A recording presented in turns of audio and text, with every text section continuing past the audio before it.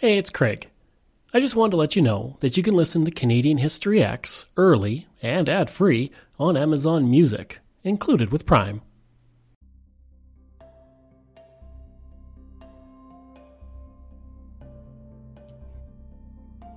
Greetings and welcome to another episode of Canadian History X.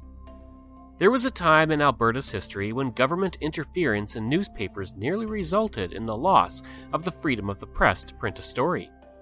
It was in the 1930s, and the man at the heart of it was Bible Bill Aberhart. This is the story of the Premier and his attempt to change how newspapers printed the news. Of course, we need to begin with Bible Bill himself. William Aberhart, who I will only refer to as Bible Bill from this point, was born in Ontario in 1878 and would go on to have a teaching career, teaching across the prairies and eventually finding his way to Alberta, where he worked as a principal in Calgary, earning $1,400 a year. He would become principal of several notable schools, including Crescent Heights High School in Calgary. During the Great Depression, Bible Bill became interested in politics, especially as he saw the harsh conditions that Alberta farmers were dealing with. As a result, he was drawn to the social credit theories put forward by British engineer C.H. Douglas, which would be a precursor to some of the ideologies of the New Democrats. The people are beginning to realize that there is a solution for the problems of poverty and debt and misery in this vast dominion so bountifully blessed with all the needs of mankind. That solution lies, fundamentally, in the distribution of more purchasing power. From 1932 to 1935, he would lobby the United Farmers of Alberta to adopt social credit theories, citing that prices rise faster than income and that the purchasing power of individuals should be supplanted to allow for this. His efforts were unsuccessful, so he formed the Social Credit Party of Alberta, which would run in the 1935 provincial election and go on to a landslide victory, taking all but 7 of the seats in the Alberta legislature. May I say this, men and women, unless you seize this election opportunity to demand monetary reform in Canada at once, your chance may be gone forever, because within the next 5 years, the impending financial crash may come to engulf us in the chaos of ruined homes and farms and business that it will leave in its wake. This is your task. This your challenge. Fight through, I charge you, for the sake of your sons and daughters. If not for yourselves, so that they at least may live, secure, happy, and unfettered, in a new democracy that shall cover this great dominion from sea to sea. The Social Credit Party was not expected to come close to winning, and as a result had no leader, so the province was without a premier at first. Bible Bill was the logical choice, as he was the driving force behind the party, and on September 3rd, 1935, he was sworn in as Premier of Alberta, despite not having a seat in the legislature. In a November 4th by-election, Bible Bill won the Okotoks High River seat. Bible Bill was known for his belief that the Great Depression was caused by ordinary people not having enough to spend.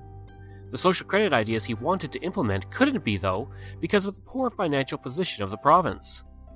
One of those efforts was to give every Albertan $25 per month to spend to stimulate the economy. It was also as Premier that he would earn the nickname Bible Bill for his outspoken Baptist views. Bible Bill did implement efforts for relief programs to help people out who were dealing with poverty through public works and a debt relief program. Of course, Bible Bill was also deeply religious, and he would push ideas including incredibly strict restrictions on alcohol sales. One such item was the banning of alcohol sales on planes while they were flying over Alberta, something that would remain in place until the 1960s. Now, what does this mean regarding the Press Act? Well, let's get to that right now. Formerly called the Accurate News and Information Act, but known currently as the Press Act, it was a piece of legislation put forward in 1937 by the government. Essentially, this act would have required newspapers in Alberta to print clarifications of stories that a committee of government officials had deemed inaccurate, and sources would have to be revealed to these government officials if demanded. Why was this put forward?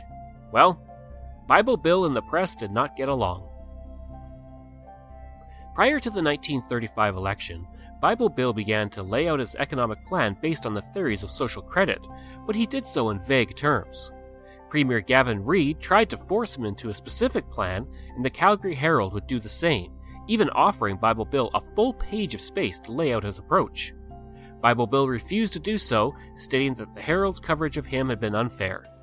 In speeches throughout the province, he would frequently attack the newspaper. On April 28th, he went so far as urging followers to boycott it and any other newspapers he felt was unfriendly. And this would actually be a successful strategy and cause one newspaper to go completely out of business. The Calgary Herald would respond as such in an opinion piece. Is everything opposed to the political opinions and plans of Mr. Eberhart to be boycotted? He has invoked a dangerous precedent and has given the people of this province a foretaste of Hitlerism, which will prevail if he ever secures control of the provincial administration. The Calgary Herald wasn't alone in its criticism. The Medicine Hat News, the Lethbridge Herald, and the Edmonton Journal, along with many local newspapers, were all highly critical of the Social Credit Party and stated that if elected, it would wreck Alberta's chances for economic recovery. The Social Credit Party was very unhappy with this, and they would found their own newspaper, the Alberta Social Credit Chronicle, to spread their own views. Oswald Mosley was one of the columnists of that paper. He was also the British fascist leader. Charles Colin, an anti-Semitic priest, was another columnist. Following the election of the Social Credit Party, the reaction from many media outlets was negative. The Calgary Herald went on to say that the people of Alberta had made a most unfortunate decision and may soon see the folly of it. Newspapers outside Canada were also negative of the coverage. The Boston Herald ran a headline stating, "Alberta goes crazy." The Calgary Herald would continue to take a negative stance against Bible Bill, even hiring an animator from Disney who was working on Snow White and the Seven Dwarfs to be their full-time cartoonist, and he would ridicule Bible Bill heavily in his cartoons. In response, Bible Bill decided to focus on the Calgary Albertan, the one paper to show support as he saw it. He would form a company that acquired an option to purchase it, and he used his weekly gospel radio show to promote the purchase through shares bought by Social Credit supporters. This was the same program where he once said in January 1936 that he would be glad there were no newspapers in heaven. The plan for purchase was widely criticized, but the Calgary Albertan would become the official mouthpiece of the Social Credit Party nonetheless, and it would also see its circulation double.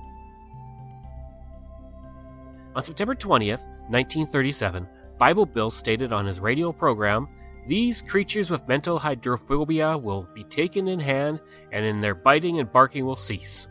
The creatures he referred to were the press. On September 24th, he would put forward the Accurate News and Information Act. This act would allow the chair of the Social Credit Board to require a newspaper to reveal the names and addresses of its sources, as well as its writers. If a newspaper did not comply, it would result in fines of up to $1,000 per day and prohibitions on the publishing of the newspaper. The act would also require newspapers to print any statement which, as the act says, has for its object the correction or amplification of any statement relating to the policy or activity of the government of the province. Not surprisingly, the act was attacked immediately by opposition politicians who called it supporting fascism. International newspapers jumped on the criticism as well. One newspaper in England called Eberhart a little Hitler. The Edmonton Journal would state in an editorial, "If this bill should pass and stand, then where would be freedom of speech and liberty of the press? Where then would be the liberty of the citizens to free expression of opinion?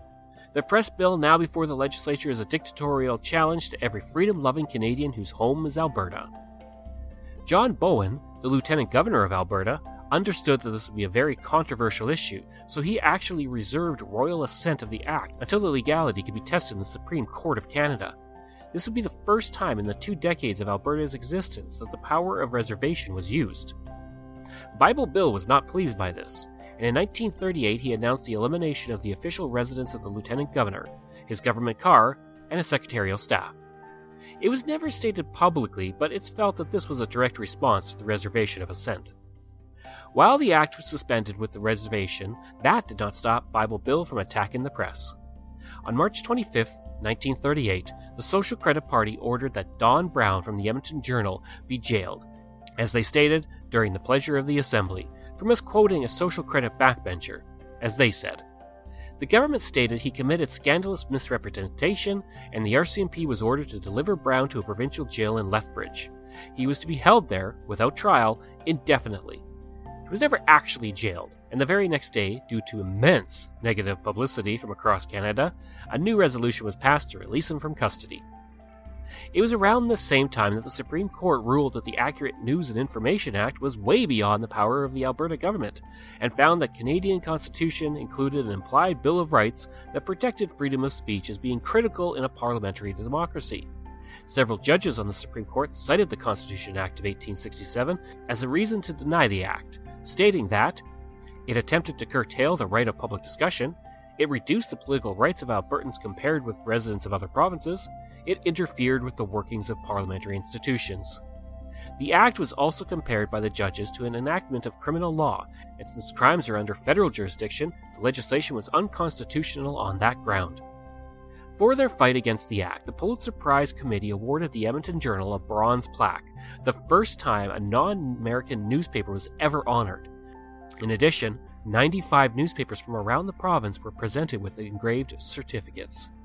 As for Bible Bill, he would pass away unexpectedly as Premier of Alberta in 1943, and he was succeeded by Ernest Manning, who would serve as Premier from that year until 1971.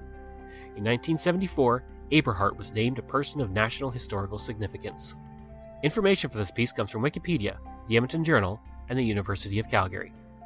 I hope you enjoyed this episode of Canadian History X, and if you did, please give a rating and review. You can also contact me at Canadian History X, that's ehx@gmail.com, and you can support the podcast by going to patreon.com/Bairdo, that's Bairdo. Thanks, and we'll see you again next time.